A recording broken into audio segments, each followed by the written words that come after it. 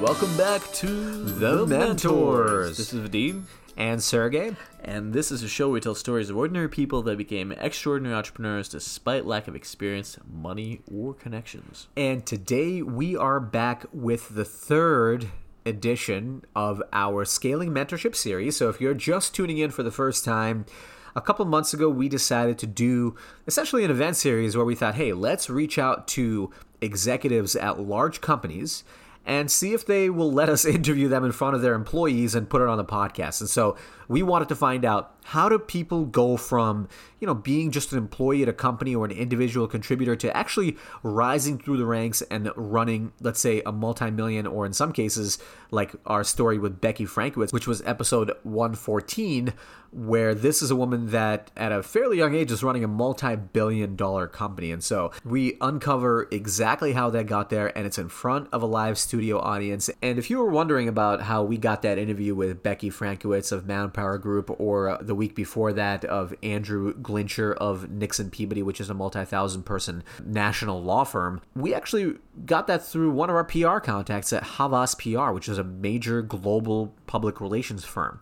And for this week's episode, we got a chance to sit down with the CEO of that PR firm, who talked to us about exactly how he rose through the ranks of being, again, somebody that joined a public relations firm at an entry level right after college to actually in his 20s getting a managing director title and ultimately running one of the larger PR firms in the country. This is a very interesting conversation about not only how to grow a career in PR or how to gain an executive position at a PR agency, but actually how this person hustled to get clients, to get to a point where they were recognized as a leader and then capitalized on that to get new opportunities. And then if you're a founder also that's interested in understanding where PR is going, the second half of the conversation talks about the future of PR and how Havas, actually, which is now known as Red Havas, is helping lead the way of that future. Please enjoy our conversation with James Wright, CEO of Red Havas. Okay, we're going to get started. You guys ready? Yeah. Cool. We'll do our little intro so you know we're actually really in it. Cool. All right. Welcome back to The Mentors. This is Vadim. And Sergey. And this is a show where we tell stories of ordinary people that became extraordinary entrepreneurs and leaders despite lack of experience, money, or connections. Okay, so today on the show, we have James Wright, Global CEO of Red Havas. And he has an incredible story for how he came to be in this position now. And you just moved to New York, how long ago? January, so 5 months ago. Well, welcome to New York. But you're originally from London, right? Or from the UK? From the UK, yeah. And then you spent a lot of time in London. Yeah. And in the pre-interview, we talked to James and we heard about a little bit about his origin story, which of course you guys will all hear throughout this interview. But I wanted to start at the very beginning. I know that you come from a family that ran a farm 120 years, which even if anyone of us knows anybody that's a farmer, 120 years is a very long time. And I know that also in your family, it was normal for somebody else in the family to take over the farm and continue to run it. And it could have been you, but it happened to be that it was your brother. And so then you went the other track, and I guess the corporate track. And you spent a couple of years in agencies, but eventually by 26 years old, you became managing director at a large agency in the UK. So talk us through that time after college. Obviously ended up being great that you were in a position where you didn't have to run the farm, fortunately, and you were then placed to do this. But what do you think separated you or made you a little bit different or even positioned you to then be thrust into that leadership role at a very young age? I think growing up in a family business, you learn a lot about yourself. You learn about what's happening, I guess, in the real world when, your father's bringing back sort of the accounts from the day and money becomes a real kind of everyday conversation piece. And so you sort of understand the ins and outs of that. And I always grew up having to sort of work on the farm and do tasks around that. And I think therefore then you sort of take that sort of knowledge and experience of working hard. You come back from school, you do stuff, you do work at the weekends, you'd help out all the time. And so you're in this constant sort of cycle of doing things, which I actually thought, I was a very curious person, so I kind of learned a lot around that. So when I decided that, because my brother was older, I definitely didn't want to work for him. I decided I was going to give it a go and go to college and university, and I became the first person in my extended family to go to university, and still to this day I'm the only person that's done that. And other people within my family group have been successful in other ways, in sports or in their own sort of businesses that they've gone on to start. So it's all different for different people. But I had a real desire and determination to try and be the best I could be at what I was doing. And my uncle at the time was quite senior in marketing in a big DIY company, a big national DIY company in the UK, and I really liked what he was doing. He was always doing something fun, and I thought, that could be really interesting to get into. And so I researched it. I did a bit of an internship with him, and then kind of went off to university and studied, and then I decided that was it. I'm going to go in and every day be a better version of the person I was the day before. And what is a DIY company, just to clarify? It was called Wilkinson's DIY. Okay. He was the CMO, and ironically his name was Wilkinson, Paul Wilkinson, but he wasn't part of the family that owned the DIY company, even though every time he turned up at an event, everyone thought he owned it, which he took advantage of, I think, with various free tickets to glamorous events. Interesting. So obviously growing up on the farm set you up to be a hard worker. Actually, Sergey and our dad put us to work at a small business at 11 years old, which of course some labor laws would say that was very legal. But we were just helping out Dad. He wasn't paying us. He did help pay through college, so he came back and helped out later. But we ended up working at that business from 11 through 24? In a shopping mall, and we would go back during the busy seasons and help out throughout, even into our late 20s, yeah. But at 11 years old, we were negotiating with vendors, and because our dad's English wasn't very good, we're from Belarus, and he only spoke Russian, really. And so whenever the tough conversations had to happen, we had to do it. And it is a very formative experience. But for you, yes, you were a hard worker. Yes, you were incrementally trying to improve all the time after college, and you realized that was important to stand out. But how was it in those 4 years before you got that opportunity to be a managing director? I think you were going from agency to agency, right, getting more and more experience, but what were you doing then? Actually, I started at the same agency, but the agency was then evolved. It got bought by a big PR group, and by that point, I was already starting to move through the ranks. I think a lot of it was about showing initiative. I think that you can really pull yourself out of the pack if you're doing more than you're being asked to do, or you're suggesting, recommending things that you think the business should be doing. And so, I was always the first to put my hand up to do other stuff, to help and support on new business pitches. Just really, I wanted to get as much experience as I could, and also kind of tap into the knowledge of the people around me. And I was very, very fortunate that I had a fantastic group of senior leadership around me who really allowed me to do that and allowed me to develop. And over time, I ended up being some of their bosses. And so it was an interesting sort of dynamic. And yet, I remember reflecting on a conversation with one of them who said that actually if anyone was going to do what you're doing, it was you, because you were so much more advanced than those people around you at that age. Aren't necessarily words I would have used to describe myself, but I was just trying to do as much as I could and learn as much as I could. And then I think a big part of that, and particularly when you start off in agency land, is all about your contacts and networks and the clients trusting you and people in the industry trusting you. So when I got to know my clients, I really made an effort to get to know them, not just professionally, but personally, and go that extra mile with them. I'd go to football matches with them. I'd go out for a beer. I'd get to know what sort of their passions were. And two things then happened. One is that they then often started migrating to me with briefings, even though actually they should have been going to somebody more senior on the team. And secondly, they started spending more money with us, because actually they had other work in other agencies that they started to give to us, and trusting me, if you like, to start to manage their business. And once you start to become really important to your agency like that, you start to get given more responsibility, because naturally the client is doing that anyway. So it's a natural step for your agency to do so.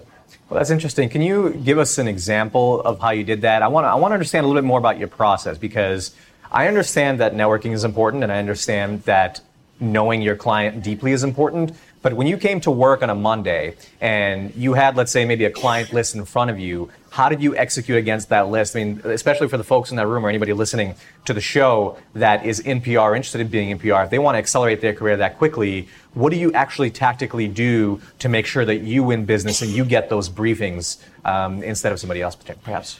Yeah, I mean, I would come in very early, particularly in the UK. I was in at work every day at 7. And I'd want to be researching, reading what was happening in the industry of my clients, so that I could actually then have a conversation with them first thing as soon as they got through the door about things that happened either through the weekend news or what was happening and broken that morning on a Monday morning.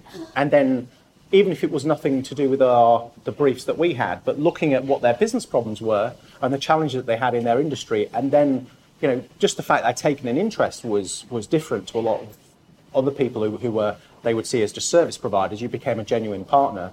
And then starting, as you got to know that industry, thinking of ways in which they could resolve that. And a big client I had was BT, which is the formerly British Telecom, was the big telecoms business there. It was going through a huge transition during the 2000s when I was working for them. And I worked for them from the day I walked through the door to the day I left the UK in 2011, and that business followed me the entire time. Wow. And working on that. And they were going from a transition from a telecoms business to a comms business. They were getting into digital music, they were getting into streaming and sports and entertainment, had very big relationships with, PlayStation. And it was a real fascinating period because it's like this huge monolith kind of business that was trying to, redefine itself and its purpose. So that was a fascinating business to work on, and I got to know it really, really well. And I used to know more people in that business than the client because I'd just over time been working there for so long and got to know it that I knew all of these different parts. I mean, this was a business at one time, I had 120,000 people working for it in the UK. Wow. That's huge. So knowing different people, I'd get phone calls from, the client wasn't just one person, it was a number of people who would ask me if I knew somebody in different parts of their group. And then I guess it was awesome because one of the, greatest accolades I had was that when they asked me to write their Company of the Year awards for a big sort of global business awards piece, which is run by the Prince of Wales. And they went on to win that. But it's a huge dissertation that you write about all of their impacts on the community. It's called the Business and the Community Awards. And the fact that they asked me to write that because I knew everything about what they were doing in the community because that was a large part of the briefs that we had. They wouldn't normally give that. They give other awards to write for the agency, but not one that was purely about their business and understanding their business and getting access to information that they wouldn't normally give to their agencies. Interesting. And how old were you at this point? 25. 25. So then, very young. I think one of the things that stood out for me is, and especially for the young folks that are listening that are graduating right now, for example, but even people that are early in their careers, early on, especially for us, I mean, you feel like you join companies and, all right, tell me what to do. I'll do it, and I'll try to do a great job. But really, the way that you stand out and progress and grow, and you realize the way that you create value in any role, or even a startup that you join, let's say, is by taking initiative, solving problems, and doing things that other people aren't doing. Because ultimately, that's what is going to accelerate you at a young age, like you did. And then, so a year after this, you got another opportunity as a managing director. Talk about that story. Would you say that was a pivotal moment in your career? Well, I'd started so BT had become a huge client at this point. They'd kind of consolidated work into our business. I was working on a number of other clients. I had very, very large global clients. We were working for Coke, we were working for McDonald's, we were working for HSBC, for Sony. And, I'd actually sort of started to forge the creation of a sort of division that was focused mainly on sustainability and cause. And four big businesses. So we had the HSBC Climate Partnership. We had the work that Sony was doing on technology and how technology can improve the lives that we lead. Same thing that was going for BT, where they were very much focused on helping people. They're a communications company, helping young people in their communication skills at an early age. What I said to the group was, well, actually, I think we should create this as a specialist division globally. I think we should have a division that focuses on this. So they allowed me to set it up because I wrote a business plan. They didn't ask me to. I wrote a business plan, and they gave me then. At that point, then they'd given me I was at that. I think it was an executive director at that point, which was before we created these MD roles. The business changed a few times. Mm-hmm. So I was at that level, and I was a good 10 years younger than anyone else that was at that level at the time. But I was kind of creating it, and I think I've been very fortunate in all of the business I've worked with is that they're very entrepreneurial minded, and I find that often if you go with an idea, it makes sense, and you've given a lot of thought to it. If your bosses trust you, they'll give you the chance to do it. I mean, they also give you enough rope to hang yourself. But, fortunately, been able to be very successful at that. And then we went to and won a huge piece of business with Jaguar Land Rover, and that business started to evolve globally and go much more into sort of outside of the environmental issues that they were facing at the time, as the Land Rovers and Range Rovers were being called Chelsea tractors. There was a lot of aggressive NGO action towards the automotive manufacturers to improve how they were building and running their cars and trucks, etc. And I guess that then became kind of the go-to organisation, and then that built because we started doing product PR and other parts of their business and retail and their dealerships, and because suddenly then I had two of the biggest clients in the global network, that were under my portfolio, it was just a natural, I guess, naturally that they then made me the MD. And when you say you won that piece of business, because we've talked about this, I think, in the last 3 weeks a couple of times, one of the ways that you make waves in an organization and get leadership positions is by bringing in business, bringing in revenue. Yeah. How did you win that particular piece of business?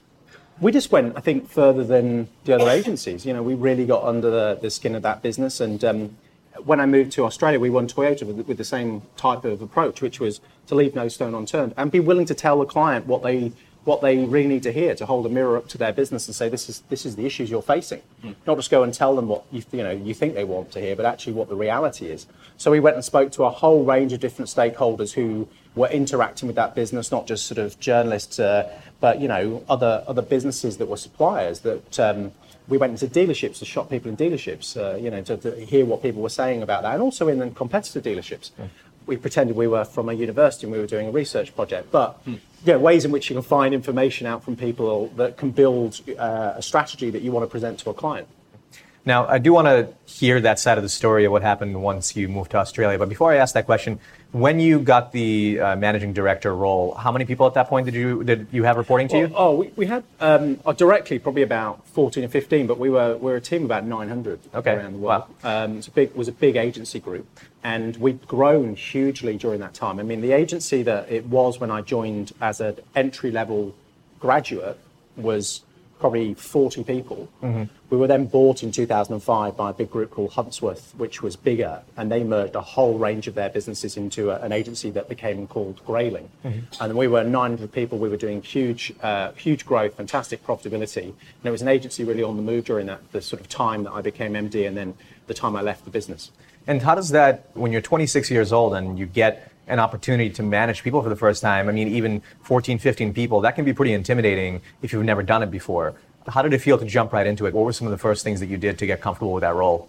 It's strange. I found it quite natural to me, and a lot of those people were a lot older than me. It felt, maybe it was the arrogance of it at the time, but I felt like it was, I deserved it because I'd worked really hard and I'd got the relationships, and I felt like, I should be in that position, or given the opportunity to be in that position. Or at least I thought that until then they gave me it.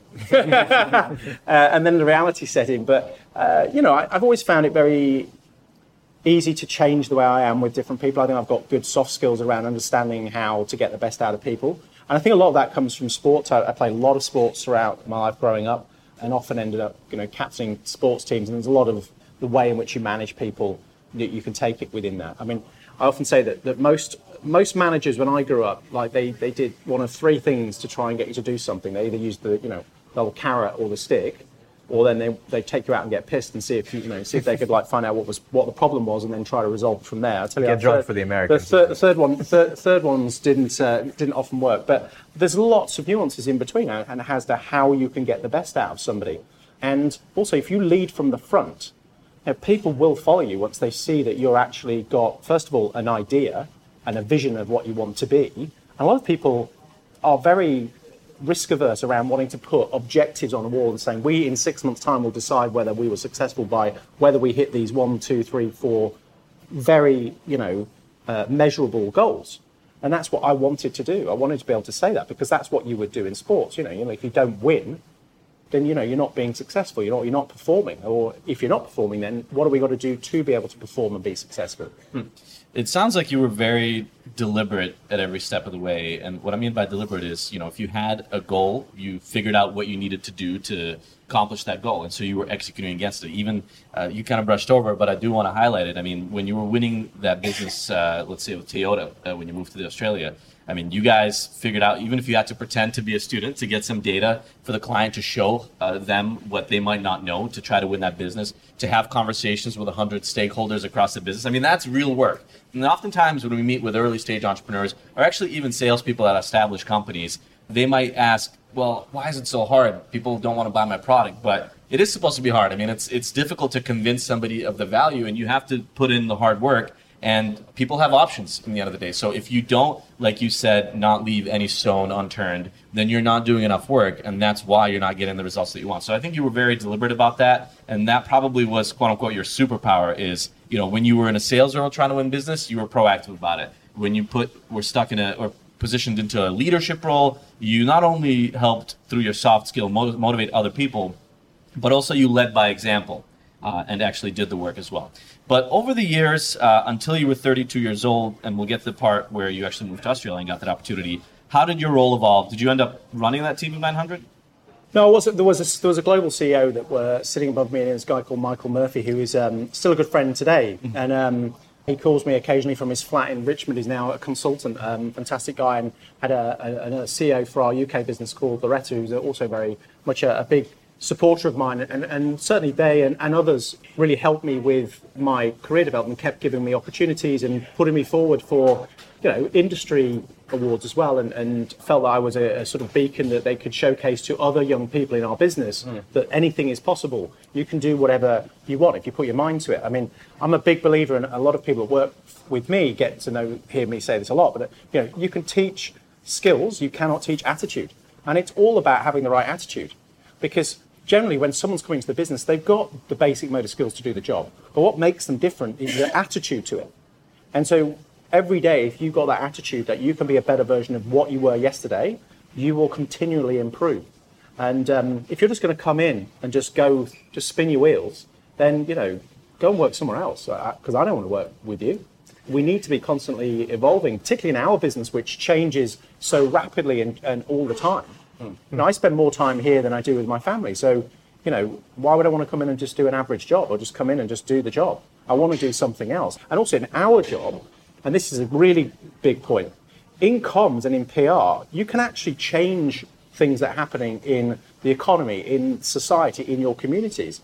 And so actually using your skills that you've learned, and, they are generally kind of like really incredible skills you've got to be able to influence change. That's why I love the job I do.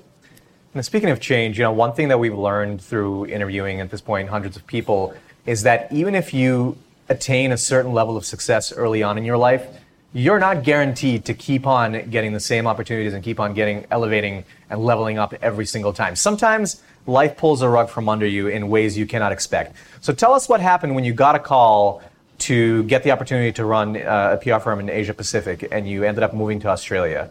What happened? Because I think it wasn't exactly what you expected. No, I was looking to move markets, and I was a bit burnt out, to be honest. And I was looking for something different and something new. And it was for the first time really moving out of the agency I'd been in. I mean, it changed names, but essentially it was the same agency. And some of the people were still the same that I'd worked with, and I was 31, it was 11th year into my career. And I got this opportunity with a business called Euro RSCG, which was the Havas name before it became Havas. And one of the pieces that I was really interested to get involved in, because at that time, there was a lot of talk around where PR sits, and it was struggling to get into the top table for marketing spend with where the advertising media agencies were making a lot of money. So part of the attraction of Havas was the opportunity to also go and play a leadership role within our advertising and media agencies there, in addition to doing what I knew, which was running PR businesses. And I think that was really, really exciting. Plus, I'm a big traveller, and I'd already backpacked around the world twice and spent a lot of time in Australia. I had a lot of friends who I had played sports with. I played a lot of cricket when I was growing up, and a lot of the guys in Australia do too, and played with a lot of those guys and knew them. And so having backpacked around Australia, loved it. And I thought, what? There's one place in the world I'd go and live, because it is the most beautiful place in the world. I want to go and live in Australia. And given the opportunity to run a PR business and a media and advertising agency was, I think, an opportunity I didn't want to pass up. So what happened when you landed there? So I finished that. So one of the big reasons I wanted to take on what was the Red Agency then, which was part of the Havas group, which the PR agency, was they were working for Google. And it was a really, really exciting client. I'd done some work for Google in Europe on some issues management between some issues that they were facing in Greece and Turkey. So 3 or 4 months later, I land in Australia. It was Easter, and go into the office after the Easter break, first day, and got showed around. It was fantastic, brilliant. Weather was fantastic outside. This is it, fantastic. Lots of people talking to me about different accounts. It was a very small agency. It was like 9 people. And I said, could someone give me a briefing on Google? And they said, well, we lost Google like 2 months ago. And I was like, nobody had told me. So the one reason I thought that this agency could turn around was based on Google. So anyway, that was off the table pretty much straight away. And so we had to make some changes and reset the whole agency. I knew I was going to have to reset the agency anyway. When you move to a role, there's always skeletons in the closet, but this was frankly a bit of a graveyard. It was a business that was making a big loss, and so it needed a proper reboot. And again, had a lot of fantastic support from the leadership in Havas across the region, and also colleagues in Australia, to be able to turn it around, and turn it around we did it very, very quickly. So talk about that dynamic, because you came from a 900-person agency, right, effectively, to a 9-person. Very, very different environment. You probably had a lot more opportunity to just kind of drive things in the direction that you wanted to drive. But how did your job change then? And what did you do in those coming years to pull them out of that loss? So we are a French headquartered business, and when you're far away from the mothership, there's kind of like, it's a bit of a double-edged sword. You can do what you want because no one can see you. And yet they really you don't really have an idea of what's going on elsewhere in the world because you're so far away. So that also meant you couldn't really rely on anything else coming. It wasn't like they were going to start sending us work from the centre. It just didn't happen. So I guess your entrepreneurial spirit kicks in, and you I guess sort of get back down to 101 with how you're going to reset and run an agency. And I was very used to running agencies, and an entrepreneurial spirit is kind of very much inherent in me, and decided that I was going to go out and meet as many people as I could. I had connections already in Australia through sports, and also through other people I knew, having been in my previous role, who connected me with people. So I actually arrived with 2 accounts already. So I already was bringing money with me, but then I just had to trust some of the people around me. I had a very young team, and a lot of those young team members stayed with me for quite some time as we started to kick goals, win business, win awards, and it just kind of spiraled from there. And I guess the rest is history. Within 7 years, we were about 110. We were making a lot of money. We'd taken on the agency group had gone across Asia. We'd gone into Singapore with about 30 staff in Singapore. We had people in Philippines, got a PR team in Vietnam, and a team in Indonesia. One of the things that we like to do on this show, especially for folks that are not familiar with certain industries, is to try to get an understanding of what does it actually mean to win business, and what are the size of those accounts. So when you're coming in there, you're starting with a business with a loss. What were the type of contracts you were getting? How big were they dollar-wise? How many of them were you able to get in that, let's say, first year? This, bear in mind, I was coming from working for, I just launched the Range Rover Evoque globally, which was a major, design change for that brand. Mm-hmm. And it was the entire KPI was get this car on the front page of Design Week. Multi-million-dollar account, to essentially trying to pick up $3,000 or $4,000 a month accounts. Mm-hmm. $30,000-$40,000 a year. Mm-hmm. And that's where I had to start, because that was what was there. And there was a couple of accounts we won very early on that stayed with me all the way till I left recently. And even though they never really changed in terms of the size. And why was that? And I always get this question from the guys in Paris. If they hadn't spent that fucking money with us, we wouldn't be where we are today. And I'm a huge person around loyalty. And I will always be aware of people that have been loyal to us, whether they're clients, suppliers, colleagues, whatever. And I think, we will give them the same level of service that we gave them always, because, they trusted us. And actually, one of those businesses did start to grow as well with us. It was a Spanish business called Cosentino, and they ended up spending about 3 or 4 times the amount. But I reckon that account was probably $3,500 when it started, a month. And they were entering the market. We were a bit of a challenger. We tried to position ourselves as a challenger brand, a challenger agency. They were a challenger into that market. And they grew with us, and I think there was lots of examples of that. One of the things that we talked about in our pre-interview is the interesting dynamic of your role, where you were in Australia, you were starting all these different business units across Asia, and every country that you would go into, there'd be slightly different dynamic, different culture, obviously, but also different business culture as well. Talk about that a little bit. How did you figure out, let's say, how to start a new business unit in a new country where you didn't really know anybody and you didn't know this is how they do business there? Well, I traveled a lot in my time. I think I said I traveled the world twice. I'd gone and done charity treks in all sorts of different parts of the world. I was big into big into that for a long time, and so I knew something about their markets. Either I traveled there or I'd gotten on to learn about it. And I think having that kind of knowledge of having either traveled their country or knowing something about them that was interesting was quite important, because a lot of it in Asia in particular is all about relationships and respect. And so, you're going in there and also not trying to give them the way you want it to work, but actually listening and actually seeing, well, actually, how can it work here under the environment in which they are used to operating. That's not to say you can't evolve that or change that, but you've got to be very respectful of the way in which business is done, the way in which culture and society works, and going in there, yes, with a point of view, but also with the understanding that you're going to have to be flexible around that, because it's a different market. Where I grew up, which was, we were doing a lot of work into the US, Western Europe, and then Hong Kong, Singapore, there are a lot of differences about those markets, but there's also a lot of things that are the same. You go into Indonesia, it's very different. You go to Japan, it's very different to that. There are still things that are the same, but there's a lot less that is the same. So I just think you've just got to be very aware of the people that you work with and the environment in which they've got to operate. I mean, I think it's becoming clear to me that part of the reason why you got the opportunities you did at a young age and why you were able to win business in a completely new environment is because of how attentive you are about people, their cultures, their norms, what they want, and how they expect to be treated. And I think that's a great takeaway for anybody in this room. If you make it a point to get to know people, you will be able to win business from them. And then we actually heard that from one of your clients, Andrew Glincher and Nixon Peabody, where he would meet a lot of clients by volunteering and actually being friends with them first, right?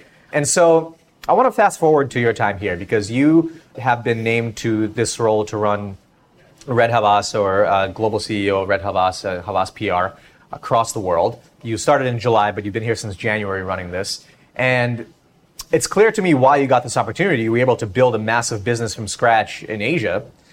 But talk to us about this new concept that you guys just announced yesterday. It's merged media, but to somebody just reading it in the news or seeing the wonderful promo video that we just saw, we might not quite easily quickly pick up on what that means. So from the perspective of a client, if I am even, let's say, an entrepreneur or a business leader that is just thinking about spending some money on PR right now, and I might be spending $5-10 grand a month with you, what should I be looking for in the PR company? What does merged media mean now?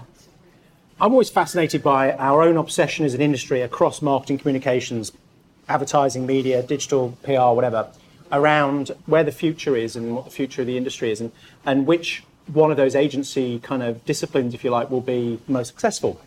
The reality is the future is promised to no one. So you've got to go out there and take it. So to me, the PR world has always been experts in the earned media side. We earn the conversations for our clients, whether that's through media or through other channels.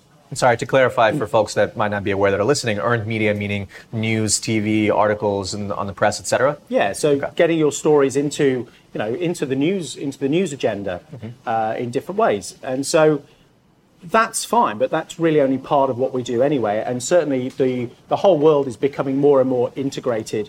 And to a consumer who is consuming information about a brand, let's say it's about Coca-Cola, for example, you don't sort of as a consumer go, well, Coke is talking to me through a Facebook page, or Coke is talking to me through the news channel, or Coke is talking to me through a newspaper article. It's Coke, right? That's the experience you're having. It's one story to them. So media is also merging so quickly that you're consuming media in multiple channels, often now at the same time. Think about how many times you're sort of on your phone whilst you're watching TV, or you're listening to the radio, or even potentially even like on conference calls or whatever. People are consuming media all the time. Now, how do you make your story relevant and meaningful in this media world that's all merging into one? And so that's where we are looking to really drive the work that we're doing. And that means that we also want to get into the driving seat more often in the owned media of the clients. But by owned media, we're talking about the channels in which a client is using to inform their stakeholders about news and stories that they have. So, most brands now obviously have a website, they have social channels, they'll be hosting events and conferences. Those are all their channels in which they own, that they can talk to a stakeholder. And if you think about it, if you're doing that, you're actually releasing your news through that. So essentially, you're a news brand. And I think that newsrooms that are becoming smaller and smaller in traditional media houses are actually moving out of media houses and into PR agencies. Because in essence, if we're managing all of those channels, as well as the earned component, we're essentially becoming a newsroom. What does that mean, though, for a client? I mean, should I decide to use, for example, a digital agency or a PR agency or a content agency? How do I know who to use now that the lines are blurring? So I think, for us, it's about we want to go out there and prove the model. And, we've got fantastic examples of that in Australia in particular. We've got a couple of examples of now in the US. We're making investments into those types of roles and different disciplines and specializations you need in the agency to be able to do that work. And I think, we want to get in a room and actually talk to people about how we're set up. And I think they'll be able to see the value of that. The reality is for a lot of clients at the moment, they're using a lot of different agencies to do parts of that. Now, there are inefficiencies in it, partly because that usually means that they're not talking to each other as regularly. So information is sometimes going out not quite on message, if you like. Mm-hmm. But also there's inefficiencies in the fact that they're having to brief 4 different agencies about 4 different things. And so that also becomes a frustration. And that's just some of the things I've heard from my clients who are also trying to transform their own business in this sort of world of real-time news and real-time breaking news, if you like. So how can we help them? That's our job now, is to prove that service is one that they want. Interesting. So clearly the space is evolving and changing, and part of that is because the way that we communicate is changing and the way that we consume content is changing as well. And you here are helping Havas basically take on that and provide those services for your clients. But over the next handful of years, how do you think, for the folks in this room, how do you think their jobs will change? Or more importantly, I guess, taking a step back and looking through your career and what you've been able to do, there's obviously going to be a lot of opportunities now going forward as well in this business. What advice would you give to the people in this room for how they can take advantage of these opportunities and continue to grow and progress in their careers? You've just got to be open to change and also really embrace it. Get comfortable with being uncomfortable, because things are changing all the time. I mean, the first couple of years of my career, the mailroom was the hub for a PR agency. You spent all your time stuffing envelopes, sending faxes, and that was like a world away from where it is today. There are skills that are still very much the same in terms of understanding communication strategy and problems and how you will tackle them with clients. It's just that actually then how you execute it is changing. So learning about that, learning how that opportunity can work for you is I think something that's really exciting about the work that we do. We're in a public relations business. We're an agency that's highly creative, that's thinking about solutions for clients. It's a fun place to work. So take it not as a challenge in that way, but take it as a fun challenge. This is a fantastic sort of industry that's evolving and changing all the time, and that's not the same for other industries that are potentially either dying or struggling to transform. I think we've got all of the tools in our armory to transform. And particularly us at Havas, who we're owned by a larger group, Vivendi, where we've got access to some of the world's most fantastic entertainment brands. We have the world's biggest music company in Universal Music. We've got the world's biggest mobile gaming company in Gameloft. We've got fantastic experience in TV and film through Canal Plus and Studio Canal. Those and the access to that kind of way, the entertainment and data and talent that they've got is fantastic for us, because of course we're also trying to entertain audiences with the stories of the brands that we work for. So as a final parting thought, and I think that's actually incredibly helpful, being open-minded and open to change, but even more specifically, what would it take for you to notice someone in the organization and try to help elevate them through the ranks?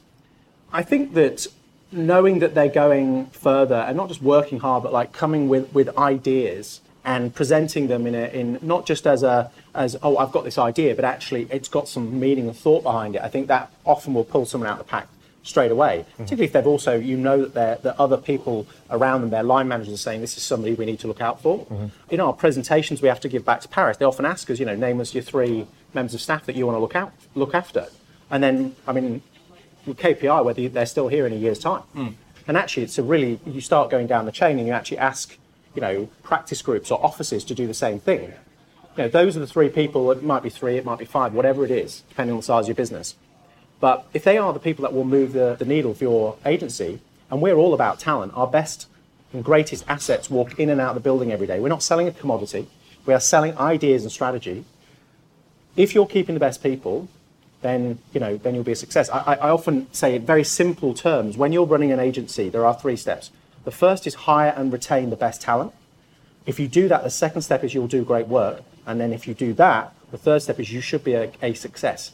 And don't do the second or third step until you get the first one right. And so we're all about talent. So I talk a lot about really, supporting and helping people, and also recognizing that some people will leave your agency. Don't ever make them an enemy. I'm very happy if people think that their future is elsewhere. Support them, be supportive of that. Might not necessarily always agree with it, but there's a number of team members that I've had in my time who've left the agency and then come back because actually they realised the opportunity was much stronger for me here. Just that actually maybe we weren't as mature as we were when they then came back, because they just potentially thought it was going to be too hard to get to the vision that I was setting for the agency.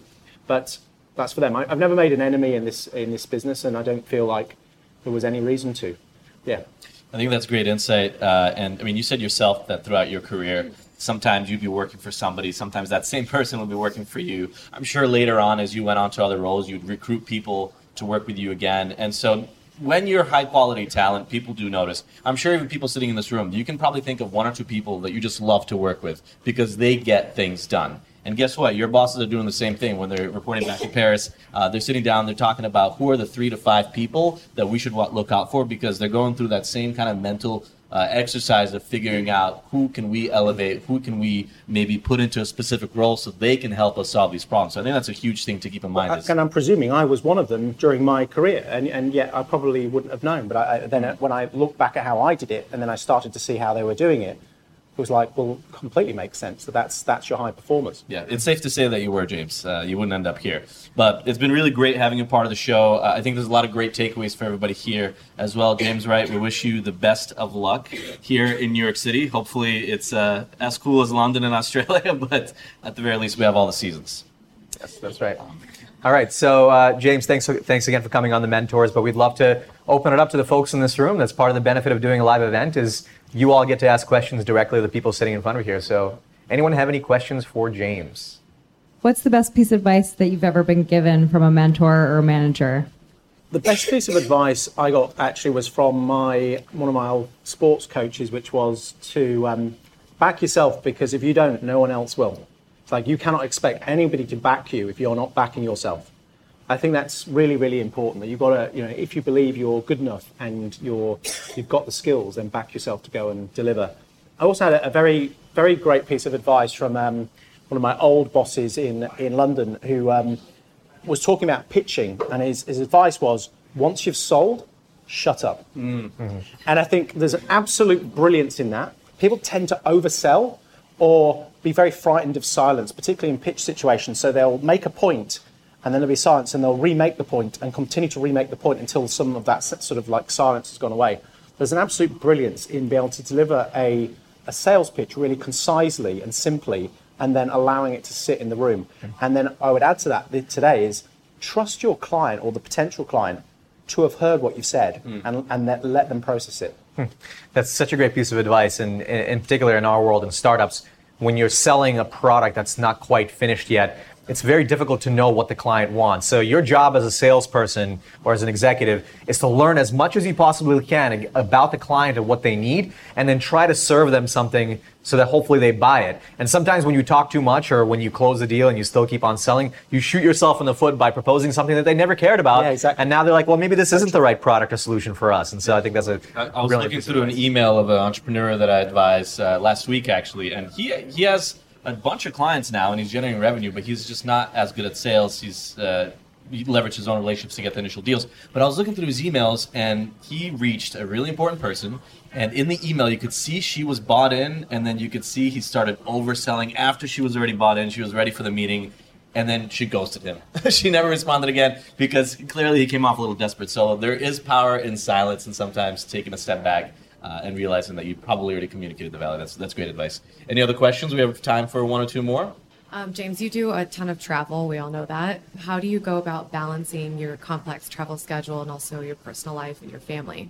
I try to make as much time as I can when I can, and I'm actually someone who's quite restless. I don't like sitting around doing nothing.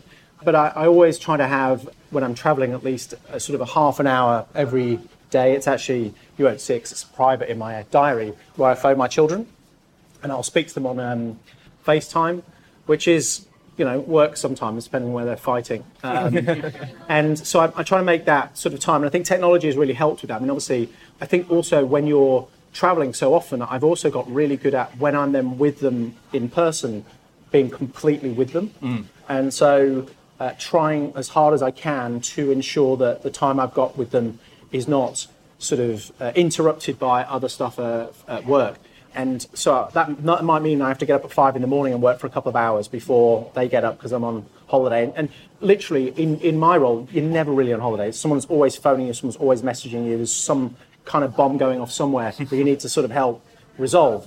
And then, again, I'll rather take calls and do calls late into the evening, or catch up on emails, and to ensure that I've spent that time with them.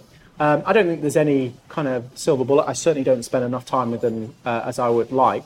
But, you try to do the best you can do, and as good a piece of advice as I could give you. Yeah, I think as long as you put in the effort, then that goes a long way.